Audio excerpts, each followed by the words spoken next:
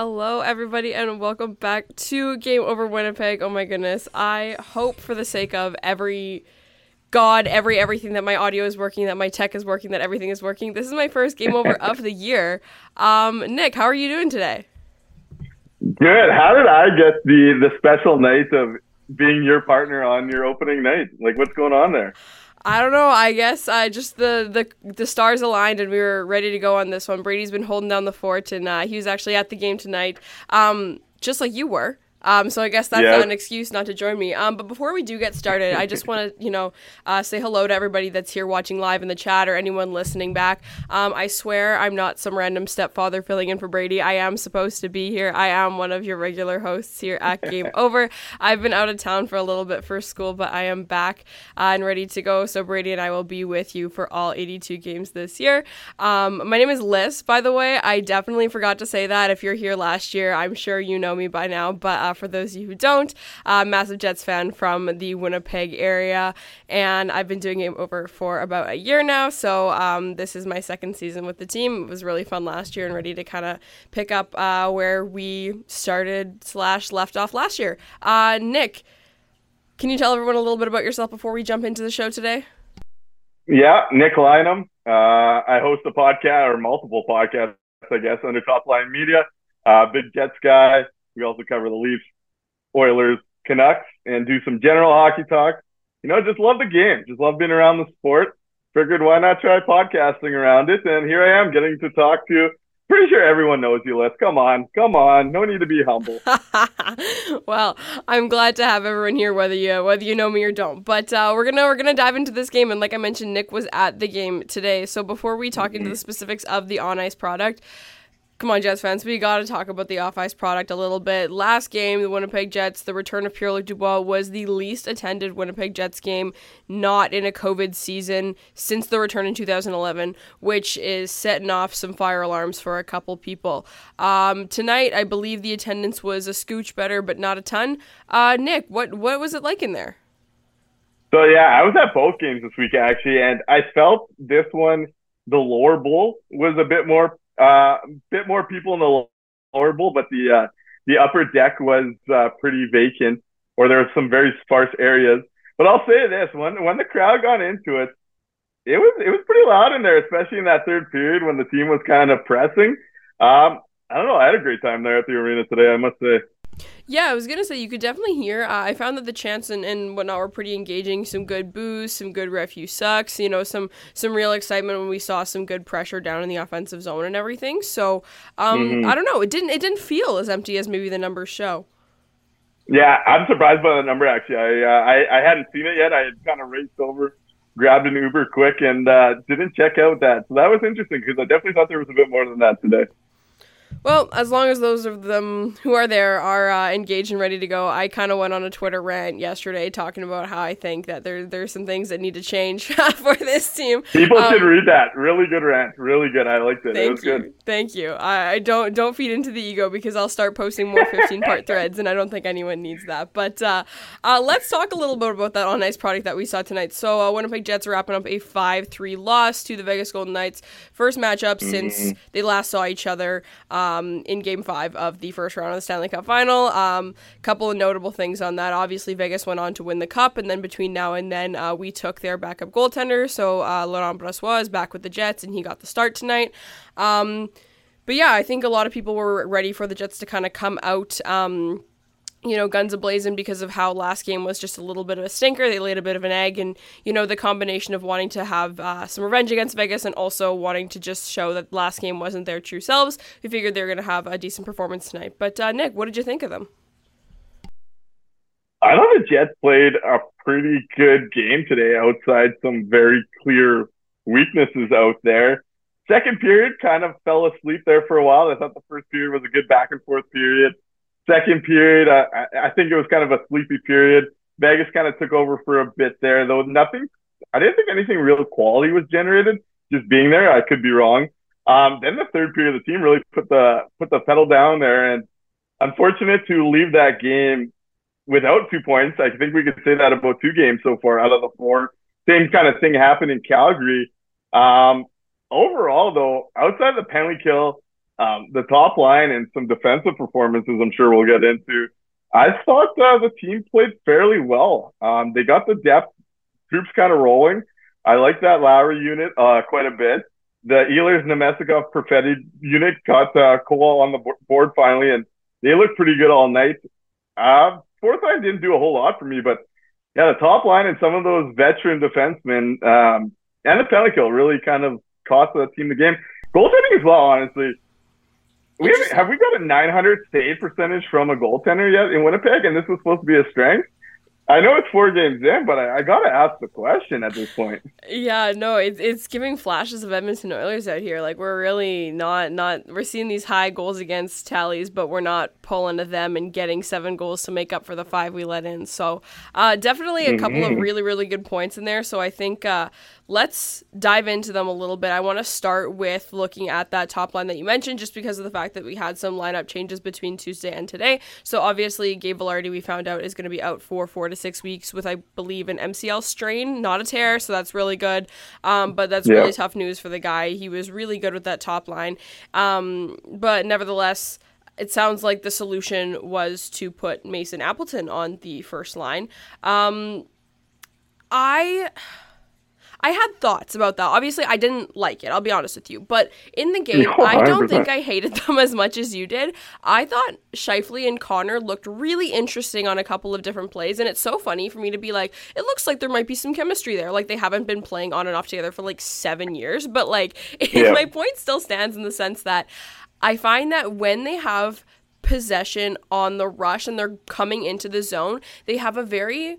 It's not structured because it looks different every time, but they have a very deliberate attack to the net, whereas a line like the third line, which I don't dislike at all, it's very much just, you can tell it's kind of, let's hound the net, let's put the puck on net, and let's kind of gather around there. It looks like there's more set strategic plays and all those things coming from the top lines, which there should be. But I just think that, Mark Scheifele, when he's on, which I figured he was on for a good chunk of the night tonight, he's just very exciting and moves the puck really well. But I find that once they kind of lose that possession, they don't forecheck super well and they don't cycle the puck super well and just like all those other things. So the flashes looked good, but the general play, I don't know. What did you and all that to say, Appleton was kind of invisible to me, and that's not what you need on a first line. So I didn't think he looked excellent or anything like that. So dive a little bit more in for me on what you thought about that first line and what they did for the game tonight.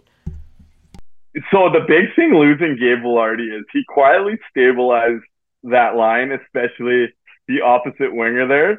I know the point totals look really good, but the rest of Kyle Connor's game is he needs a driver. He needs someone that, other than just Mark Scheifele, to really dictate the game for him. And I wasn't a fan of him or Appleton. It felt like for me at the rink today, Mark Scheifele was the best of the bunch, and every time he was kind of looking for an option, there just wasn't one. I didn't like the decision to go to Mason Appleton there. We've seen it before, haven't had great results. He just doesn't fit a top line.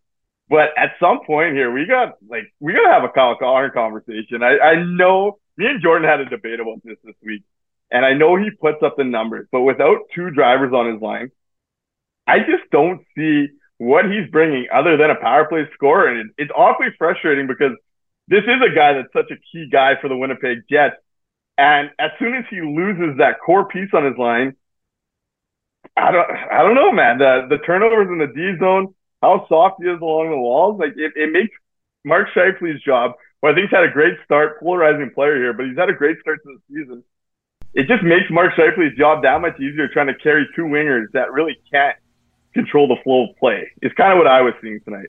Yeah, no, 100%. I think, and Brady made a good comment in the chat, and just an FYI to everybody, we'll do a big chat dump at the end of the game and dive into any questions or thoughts that you guys have, but I do have it open in front of me, and if people are saying things that are kind of with the conversation we're going on, I'm going to bring it up. Yeah, but Brady mentions that Kyle Connor is useless off the puck, and I fully agree, and like you 100%. Said about the drivers on the line, as soon as his line doesn't have possession, he's not doing anything to get it back. He's not doing anything to diffuse the situation or anything like that. So when you have those players that aren't possession players, or they aren't driving players, they aren't players that are able to kind of flip the game like that, you lose that chunk of effectiveness from him, because if he's 100% when he has the puck, well, you're actually only getting 30%, because of that 70% of the time he doesn't have the puck, he's not doing anything. So it is very alarming to me, and it is the kind of thing that I think gets really put on display when he's put in situations where he doesn't have elite line mates. And he will probably have elite line mates for most of his prime career in Winnipeg, but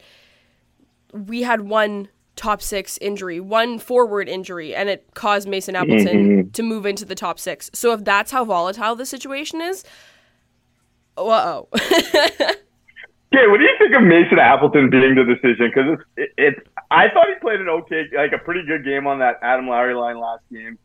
And I get rewarding guys. I just don't see the upside there compared to some of the other options. I'm curious on your thoughts there.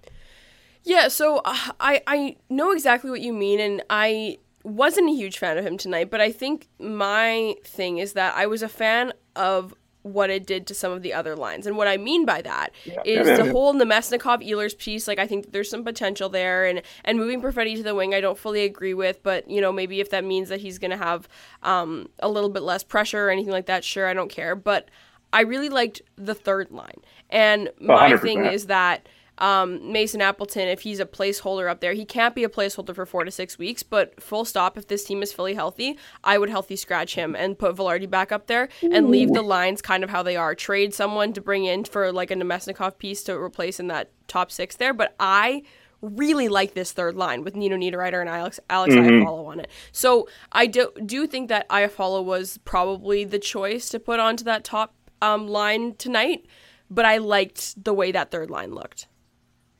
Yeah, when I hear that, I kind of get Paul Maurice flashbacks to Tucker Poolman playing next to Josh Morrissey, so Dylan DeMello can carry Logan Stanley, who I'm sure we'll get into a little bit tonight. I agree. The Lowry line looked good. That they did what you would expect, and they added to the score sheet, which I think is very important this year, that the Jets find a combination where that third line is scoring.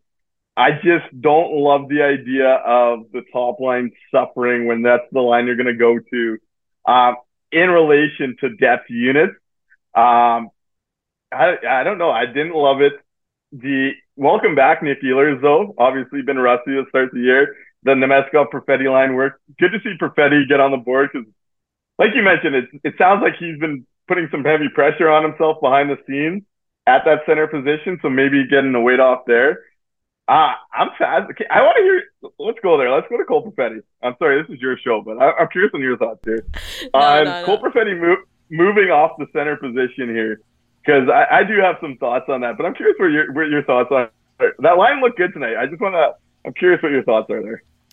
So it's hard because I'm someone who watches hockey in like kind of a very specific way, where I watch for very specific things really often, and so it kind of clouds the way I judge certain players. And Cole Perfetti is the kind of player that I love for a couple different reasons, and he shows it every single game. So it's like you're watching from your bird's eye view, right? You have the whole view of the ice, and you're sitting there with your, back in your recliner, eating your burger or whatever you have for dinner, and you're like, oh, you need to pass it there because you can see all of the lanes from above, right? And it's when you're playing on the ice, it's much more difficult. But Cole Perfetti feeds into my ego of being like, these players can find those lanes because Cole Perfetti can find those lanes. Like, he's very excellent at moving those pieces around to where they need to be. So that's one thing that I just love watching. His puck placement I find is quite excellent. So and it's very pleasing to the eye in that sense. And I also love watching him in board battles, which is something that's like kind of crazy to say. I feel like a lot of people are like, what, that little squirt, huh? But I think the fact that he's a little dude, he will go into a scrum and he doesn't Adam Lowry it, where he just lifts the stick and puts two hands on to shove someone in the back or whatever, which is what a lot of players do. I find that watching him enter it, or even when he's already in it, the way he moves his stick to properly either move the puck out to where it needs to be or trap it so that he can, like, he's just so smart and deliberate with things, and I feel like it manifests all the time. Where it misses for me is when he makes those passes and they're off because people aren't necessarily expecting them, or if there's someone in the way because you can't necessarily see and all those sorts of things, so they look more erroneous than they are. But also, if it results in a turnover, it's a bad pass. So, like, what can you do there? Last game. I don't want to come up with any, like, definitive statements because, again, I also didn't watch the first 2 games of the season. So I've only watched the LA game and this one so far. So I don't want to say anything too crazy. But, like, I still have all the faith in the world in the kid, especially as Nikolai Ehlers kind of shakes off the rust a little bit as well. And maybe if they get some more stability on their line and who's playing where, I still think there's a ton of potential there. But I'm interested, why'd you bring that up? What do you think of Cole Perfetti, and what did you think of him tonight? I don't love the thought process behind bumping him off center so quick. I feel like Gabe Velarde going down, we saw Rick Bowness really panic. The Jets have been playing pretty good hockey. If we're gonna shit on them when the underlyings aren't good and they're winning games, they're controlling 3 of the 4 games so far as a whole. And that Cole Perfetti line with Nino and Ehlers was out chancing teams, out expected goals, like they were playing good hockey in limited minutes. It was clear Bones didn't really trust them, but yet they were putting on results. What I don't like about it, especially this early, is all camp and all, like, even Chevy kind of hinted at it in the summer that he saw Cole Perfetti as a center. Then we saw Cole Perfetti was the only guy in training camp getting those reps. We're told that there's going to be a long leash. And then 3 games into the season, the rug is pulled. And my big problem with it is if you think of the Jets' big picture this year, the one thing they do lack is offense in the top 6, or maybe middle 6. And they don't have a true 2C option unless Cole Perfetti pans out. This team can't go on a run with a guy like Vlad Nemestikov as a top 6 center. I like him as a depth player. You like him in a pinch, kind of helping a line out. But he's not going to be a top 6 center if this team wants to go to where it is.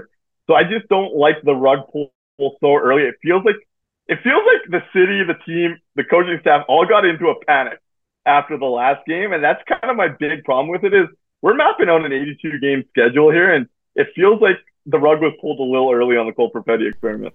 Yeah, no, I 100% agree, because when you find out a top 6 player has a long-term injury at game 78, that's when you put Vlad Nemestikov in the top 6. And you're like, oh shit, like we got to figure this out. But this early, when you have this many players that you like openly voiced how brokenhearted you were to have to send them down to the minors and not give them a spot on the team, like it doesn't have to be like reactive, instant, oh my gosh, and win now. Like you have time. You have 4 to 6 weeks actually, and that'll only take you not even into the new year, right? So they have lots and lots of time to figure things out. So I fully agree that the panic of moving Cole Perfetti out of the spot that you've openly said you see him in long term is just very curious, because like there isn't room for Vlad Nemestikov to grow into a top 6 player. You know what you're going to get with him, and I'm more than happy with what they get from him. Like I have, this is not a Vlad Nemestikov hate conversation on either of our parts. No. He's a lovely fellow who absolutely did the job that he had to do tonight and will do the job. He's our new,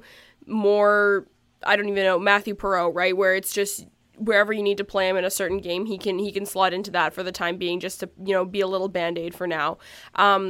But yeah, I agree with you that it just seems kind of contradictory to their whole holistic approach that they advertise to how we're going to grow this and this is going to be the solution, and then one small thing changes and you move everything to be like this would be a like Appleton in the first line and Nemestikov as the second line center would be what I would expect them to do if this lineup looked exactly as it did and they were fighting for a playoff spot or they were in the playoffs at game 78, like I said. Yeah, no, I agree. I like the idea of Nemestikov and having like a second center on that line if you're worried about supporting him. I just didn't love the idea. I'm curious because I know you want to go here. I kind of want to go here too. I'm a big fan of the player. Rasmus Kupari. What's your early thoughts here? I know this was your second game watching. He took a couple shifts with that Scheifele line in the second period there, though it didn't last. That's kind of where I want to go with that top line, I think, in comparison to Mason Appleton.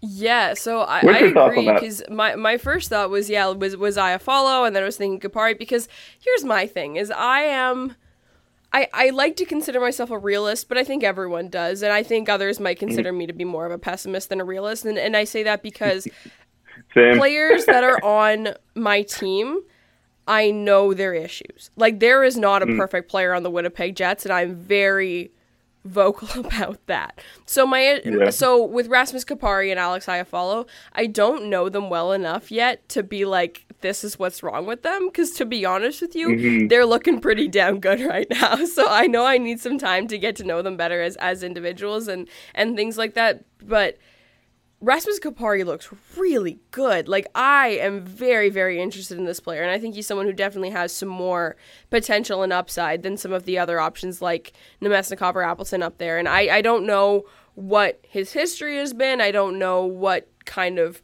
role player he's sort of been on previous teams, whether it be in the minors or juniors or the NHL, whatever. So I don't know if that's the play, but from my super educated 2-game sample that I've seen from him, he seems like an interesting fit that could work there as a temporary solution / experiment. Yeah, just the speed element he brings there. It just seems like he can open up some space for those other two, being the first guy on the forward check, creating turnovers. And for a guy that's been limited in his NHL role, got some offensive patience. And I'm just wondering, with that line and those two being able to get open, if that's not a better fit. Mason Appleton, like I kind of mentioned coming in, I thought he's had a decent start to the season compared to, there's a lot of criticism of him, and I get it. I've been very critical of Mason Appleton. He is what he is. He's a ideally on a contender, a fourth line right winger. You could trust him. He's gonna kill penalties for you. He's gonna be effective. He's just not gonna score you goals. And that's one tweak I'd like to kind of see, I think, with this current lineup.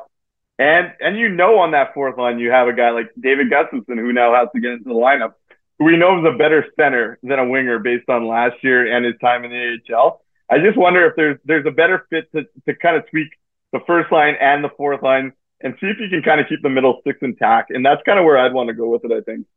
Yeah, no, I 100% agree. And it'll be really interesting to sort of see if they make any changes ahead of next game against the Oilers on Saturday. But I think, all things considered, the forward core, not my biggest concern with this hockey team right now. So let's open the can of worms, Nick. Did you like any of the Winnipeg Jets defensemen tonight? For moments, for specific moments, and then there was a lot of what I'm going to term as the big mistakes from a lot of the guys. Nate Schmidt wore the healthy scratch based on his couple big mistakes, and he's had a tough time, but I'm not even convinced he's the worst guy left on this D-core. At some point, we're going to have a is Brendan Dillon washed conversation, I think, because I know what he brings, and last year I know it was an early. It took him a while last year to kind of get into it, but he looks a second slower. The decision making isn't there. Pairing him with Neil Pionk it's not good. I thought Dylan Sandberg had a nice bounce back. I thought he kind of struggled with the puck on Tuesday's game. I thought he had a fairly decent bounce back. You see the games from Morrissey and DeMello where they kind of get a little risky in their game, and you see it kind of go back the other way. It's still not a pairing I'm overly worried about, but the big money guys at the bottom, and Nate Schmidt, Neil Pionk, and Brendan Dillon, just flat out have to be upgraded on. And I don't think this is a new conversation. This is something we've been talking about for well over a year, and especially if you have this forward group who we think you're going to get different guys contributing every night. You have the depth. You got to let this group you've put together up front cook a little here and get them some help on the back end. Moving the puck out's been a struggle. They don't handle pressure well, which against a team like Vegas, you see that exposed early on to create some mistakes, have some goals against. That was my biggest concern coming into the year. It's a glaring concern right now, 4 games in, just because I feel that group has cost the team points with some glaring mistakes outside of, again, the goaltending being under 900 early on.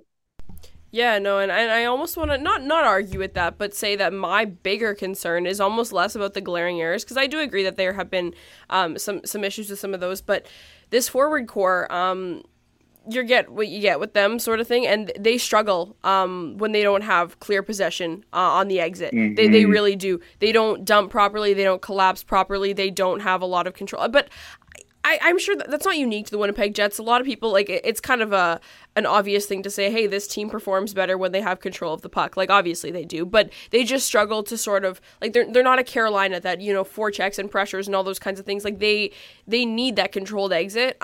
We saw that some of the players, like Kyle Connor, like, controlled entries looked a little bit better to me tonight. I thought I liked some of the things that I saw from them, but those control exits, I think, as a collective, were one of the reasons the Winnipeg Jets struggled. Like, it was bad. And that's not only on the defensemen, it's on the forwards in there too. But sure. yeah, those defensemen, they're, it's tough. And it's so funny. Like, Josh Morrissey, again, like you said, like, least of my concerns with that group. Like, he's definitely not the same player he was last year, but nor am I expecting him to be. He looks fine, but he's so funny because he skates so beautifully that it's like anything that he does, even if he screws up so horrifically, it's like, but it still looked nice. Like, he's just such a funny player like that. So he'll do things occasionally, and like it's harder for me to be like, oh, that was a bad play, because I was like, you look good doing it, sort of thing. Neil Pionk does not have that luxury as an awkward looking skater. Even when he makes nice plays, he had one like clear today that was so nice. He put his stick in just the perfect spot to kind of block a pass to a guy coming in front. I was like, oh yes, but I was like, why did it look weird though? Like, it's just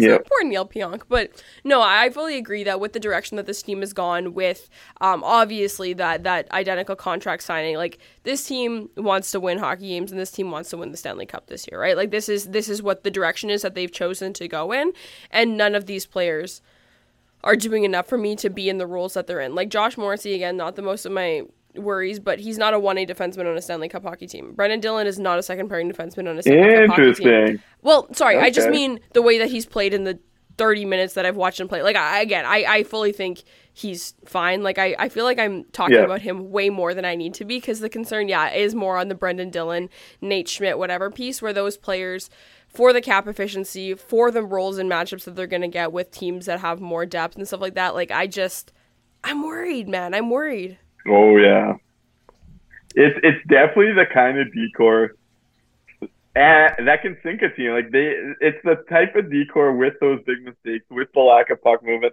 that you need elite goaltending, and we've known that for some time. To be quite frank, this is the same decor we've seen since Chevy's summer of 21, which is looking like a disaster class. If we're being completely honest, we're talking $16 million for those three guys we mentioned. Never mind can I say the word bust?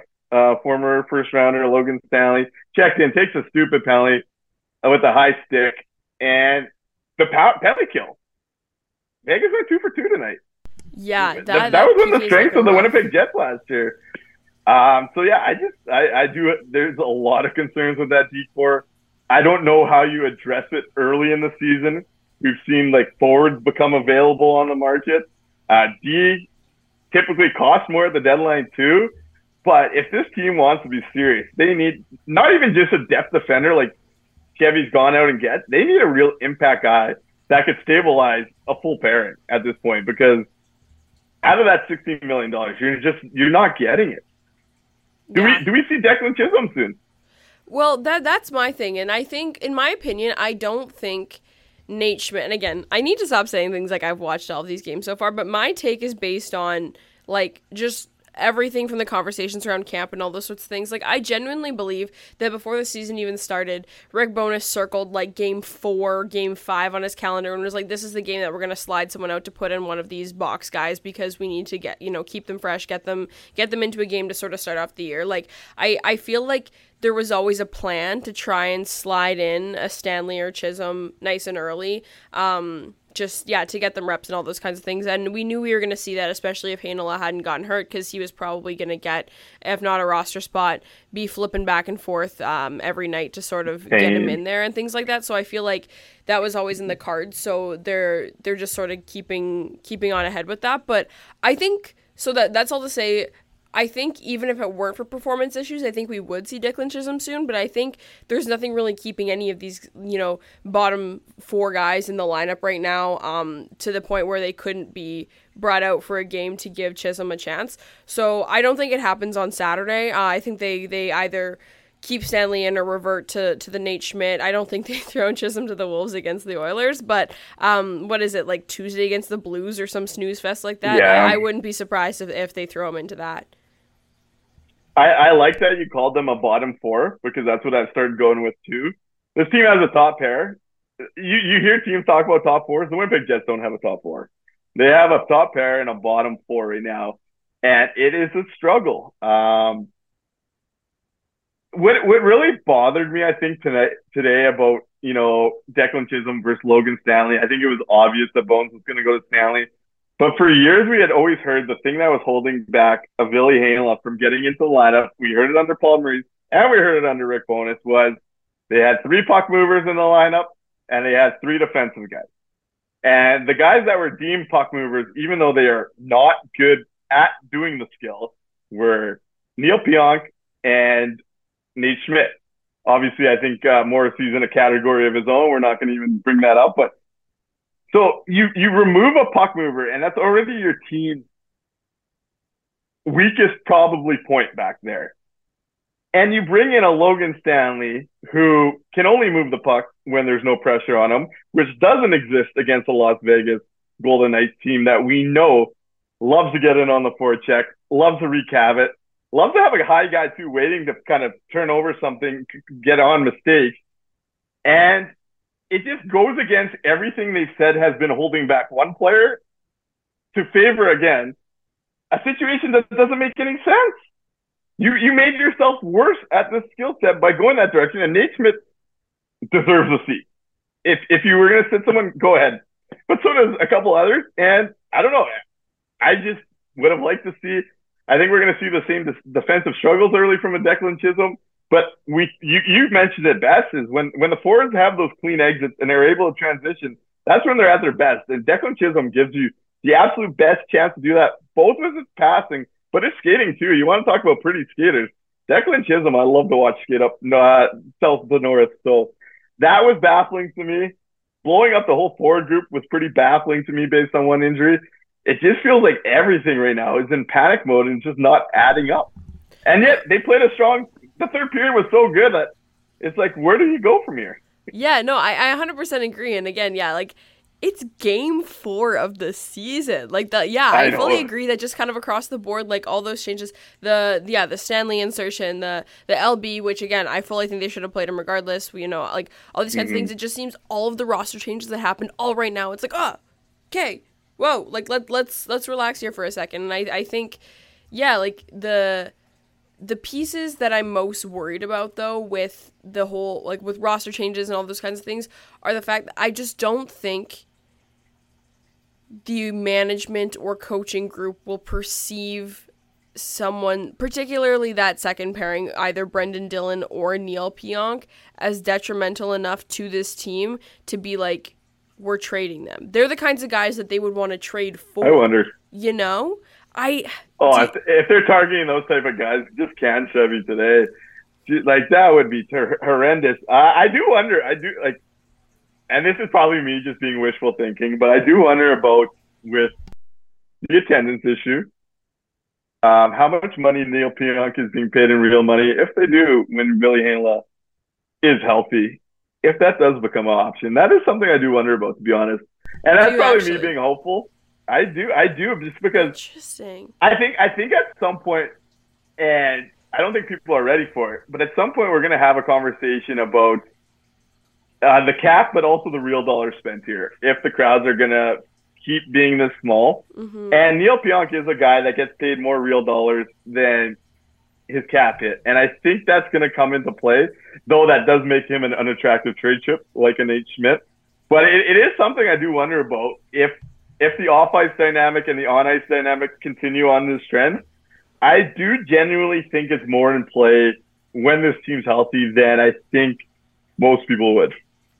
Very interesting. I feel like definitely sit on that and don't forget it, because I'll be very interested to see how things kind of, play out when Ville Heinola comes back, because you're right, like, it was just kind of the quote-unquote obvious choice out of camp. Like, if Nate Schmidt, puck mover on the bottom pair, doesn't, have certain qualities, keep him in the lineup, Ville, all those things, it just kind of made sense. But if you're looking at a more long-term strategic play, maybe that's the swap out. And it's interesting to me. And I always feel like maybe it's just a suspicion, but I think the Jets also think about trade returns a lot more. And at 100%. the end of the day, Neil Pionk, is if you kind of say he's a wash, whatever, it's okay, we lost Jacob Trouba for what? Like, Ville Heinola, cool. Like, that's, so I always worry that there's that piece, and maybe it's just because I'm so biased about how they perceive first rounders that I feel like initial asset matters more to them than what the real asset is in the current time. So I don't know if they'll do that, but I think that's interesting. I'm interested. We are almost wrapping up with the time frame of the show here, so we're gonna get into chat question time. I've thrown it into the chat for individuals to start asking questions. Someone in the chat says, first question, Nick, is that a Trouba jersey hanging behind you on the wall? I don't know if this is like a lore thing, or is there any reason for him to believe? Is there an 8? It's definitely a lore thing, because I was a big Trouba guy. I think it's a Toby Enstrom, actually, if you really want some lore. No way, that's way better. I think it might be. Oh yeah, it's a Toby jersey. We got the Jets' best defensive defenseman sitting behind us right now. Could use a guy like that right now. Puck moving the puck out. Unfortunately, not a Trouba jersey. I never did buy a Trouba jersey, but I know at the time I was a big Trouba supporter, and I'm guessing that's probably one of the Facebook groups I'm in is asking that. I would take a stab at. No, honestly, Jacob Trouba was a freaking good defenseman, so I feel like it's not a crazy take to have at all to be a big Jacob Trouba supporter, and I feel like he's the kind of guy you'd still want to have on your team. He just makes a lot of money, and congrats to the boy or whatever. But Jeff says, I saw somewhere that the Jets were out in the Connor Garland sweepstakes, but if they were still in, pull the trigger and for who? So maybe I'm just behind. When was it announced that they were out on that conversation? Was that today? Okay, so I have a theory on this one, and it relates to my Neil Pionk theory too. So Elliot Friedman went on one of the Vancouver radio shows, and obviously Garland's the hot topic in Vancouver. And Elliot was convinced that Garland makes sense of Lardy injury. Plus, my opinion going in, the Jets still needed one more top 9 scoring forward to kind of replace Appleton, bump him down. Agreed. Elliot's quote, I believe, was he got a call and says, okay, tone that down a little bit. Winnipeg can't do that. And I think it's because if you look at Connor Garland's contract, on the cap, he's a $4.95 million player. Vancouver is willing to eat upwards of 30%. But if you look at the real dollars, he is guaranteed $6 million per year for the next 3 years. And given the big conversation we're having about attendance, I think that is why the Winnipeg Jets are out now, because those real dollars are going to add up over the course of the year. It would have been a tough trade to work from a cap perspective and still bank cap to fix this decor we just spent like 10 minutes talking about. So I think that's part of the dynamic, but I do think this might have been a money thing that's kind of keeping them away from Connor Garland, who, if anyone listens to me, knows I love the guy. So a little disappointing, but that's my theory based on Elliot's phrasing of it. Interesting. That's really interesting, because I think that's something that people often forget about is the whole signing bonus, real dollar, all these different kinds of things with the cap hit. Like, and even things as simple as like the amount being paid in that year, right? Because the cap hit, sometimes we think that a $7 million player is making $7 million for all 7 years of the contract, when sometimes it's 10 and then it's 3 and then it's all over the place. Like there's a lot of stipulations within that cap piece. For sure. So that's a really interesting point. And I think we're gonna, as a market, if the crowds keep going that way, we might start having to look at player values kind of like the Arizona Coyotes do, in the sense that real dollars is gonna matter more than cap, I think. Interesting. I feel like that's a very, very good theory with this whole, and also just the I don't want to say stingy. Stingy's not fair. We're not going to say stingy, but yeah, of the organization, I think it's a very real and frankly like a fiscally responsible thing to care about the specific actual real millions coming out of your organization's not cap hit. I was about to say cap hit. What do you, bank account? I don't even know. I don't know how to speak in non-sports terms. Let's say bank account. Bank account. Question here from Rahul. He says, how much is it goaltending versus defense from your point of view? And I'll start with that, where I think if you want to look at isolated losses right now, I'd say honestly, even split. Like, I think there's been some definite issues on both of them, but I think as far as like long-term concerns, definitely more on the defense end for me. Connor Hellebuyck is Connor Hellebuyck. I think he's going to figure himself out. Brassois was fine tonight, and I think he'll get a little bit better as the season goes on. Both of those goalies I don't think have performed nearly up to what we think they're capable of, whereas the defense, I feel like we're seeing what we get with them. And also, like, it's a worry in several players within that D-core, so the fact that there's so many people I'm worried about, to me, it skews more towards I'm more worried about the defense. What about you, Nick? Yeah, I do think it's a bit of both early on. I keep referencing the big mistake, and often when there is a big mistake like that, players are either transitioning elsewhere, and it creates an odd man dynamic. That is hard to defend after that big mistake. Though I think we've seen some goals that both goaltenders would want back over the course of the year so far. But like you, I'm not as concerned with goaltending. Both guys have a track record of being very good at their position. But we also, going into this game, we were one of the only, 4 teams that didn't have a quality start out of a goaltender. We definitely did not get one tonight. So it does reflect on needing that big save every now and then. But yeah, like you, I'm much more worried about the defensive play in front of it than the goaltending being sub 900 for the rest of the year. 100%. Yeah, I think some of those outliers even themselves out, but some of them may not. So that kind of wraps up our show for the evening. We're rocking on the 40-minute mark, which is kind of what we like to do for Game Overs. It's our kind of sweet spot there. Not too long, not too short. For those of you who are live in the chat right now, thank you so much for being here, for being live. For those of you listening back tomorrow morning on Spotify, Apple Podcasts, or wherever you listen to your shows, thank you so much for tuning in. I think kind of my general conclusions on that game were that I have worries with this team, don't get me wrong. Like, I think that there are certain things that we've addressed tonight, but watching a revived Mark Scheifele, have fun in the offensive zone, watching Alex Iafallo absolutely rip a couple goals home, like, there were things to be excited about tonight, and I think this team is trending in the right direction in a couple of different areas, so I'm interested to see how we can sort of move the pieces around in those areas that aren't trending in that same direction to sort of support where that growth is. Yeah, through 4 games, honestly, the way they played, they probably should be 3-1. I think that's a positive. Obviously, looking at the 1-3 is tough, but I think they're trending in the right direction as well. I think this starts better than probably the record indicates. Some things to clean up, but there is a lot to like with this Winnipeg Jets group. And yeah, I agree with you there. So. Awesome. Well, thank you so much for joining me tonight, Nick. I will be back here on Saturday. We are having another Game Over head-to-head. It's my first one of the season. I'm very excited. We're playing the Oilers, so we're doing a little collaboration. So it's going to be myself and Zach talking about that game. Hopefully, I want to say, did the Oilers lay another egg tonight? I feel like they did. They were losing to the Flyers last time I checked. Did that? They were losing 4-1 last I looked, so I don't think they were coming back from that one. So it sounds like both of us are going to be hoping for the best from our teams on that one, so it should be a good show, so I'll hope to see you all there. Nick, before we sign off, where can everyone find you, and what can they expect from you for the next couple weeks and for the rest of the season? Yeah, you can find me on Twitter, where I'm awfully annoying at Nick Lynham. Tweeting Jet stuff all the time, a little controversial at times. Also, make sure to check out the podcast, Top Line Media. Line with Lyne.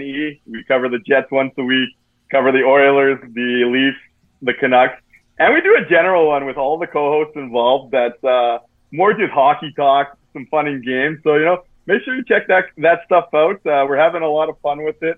It's allowed me to do some great stuff like jump on with Liz here, and yeah, we're really enjoying it. Make sure you check that out. Yeah, 100%. And also Vegas game tonight. Nick did an awesome interview with Keegan Colasar this summer. Loser, won tonight. Guy sucks. But was wearing an A tonight. Ooh, big step for the Manitoba man. So if you want to check that out as well, there's that and lots of other content over at Top Line. You can always find myself and Brady also on Twitter at Liz Hood, at NHL Chunky. We're always there to interact with everyone and probably poke some fun at you as well. So thank you again for joining. We will see you on Saturday. Have a good rest of your night. Have your good day if you're listening to this tomorrow morning. And we will see you for Game 5 against the Oilers. Have a good night, everybody.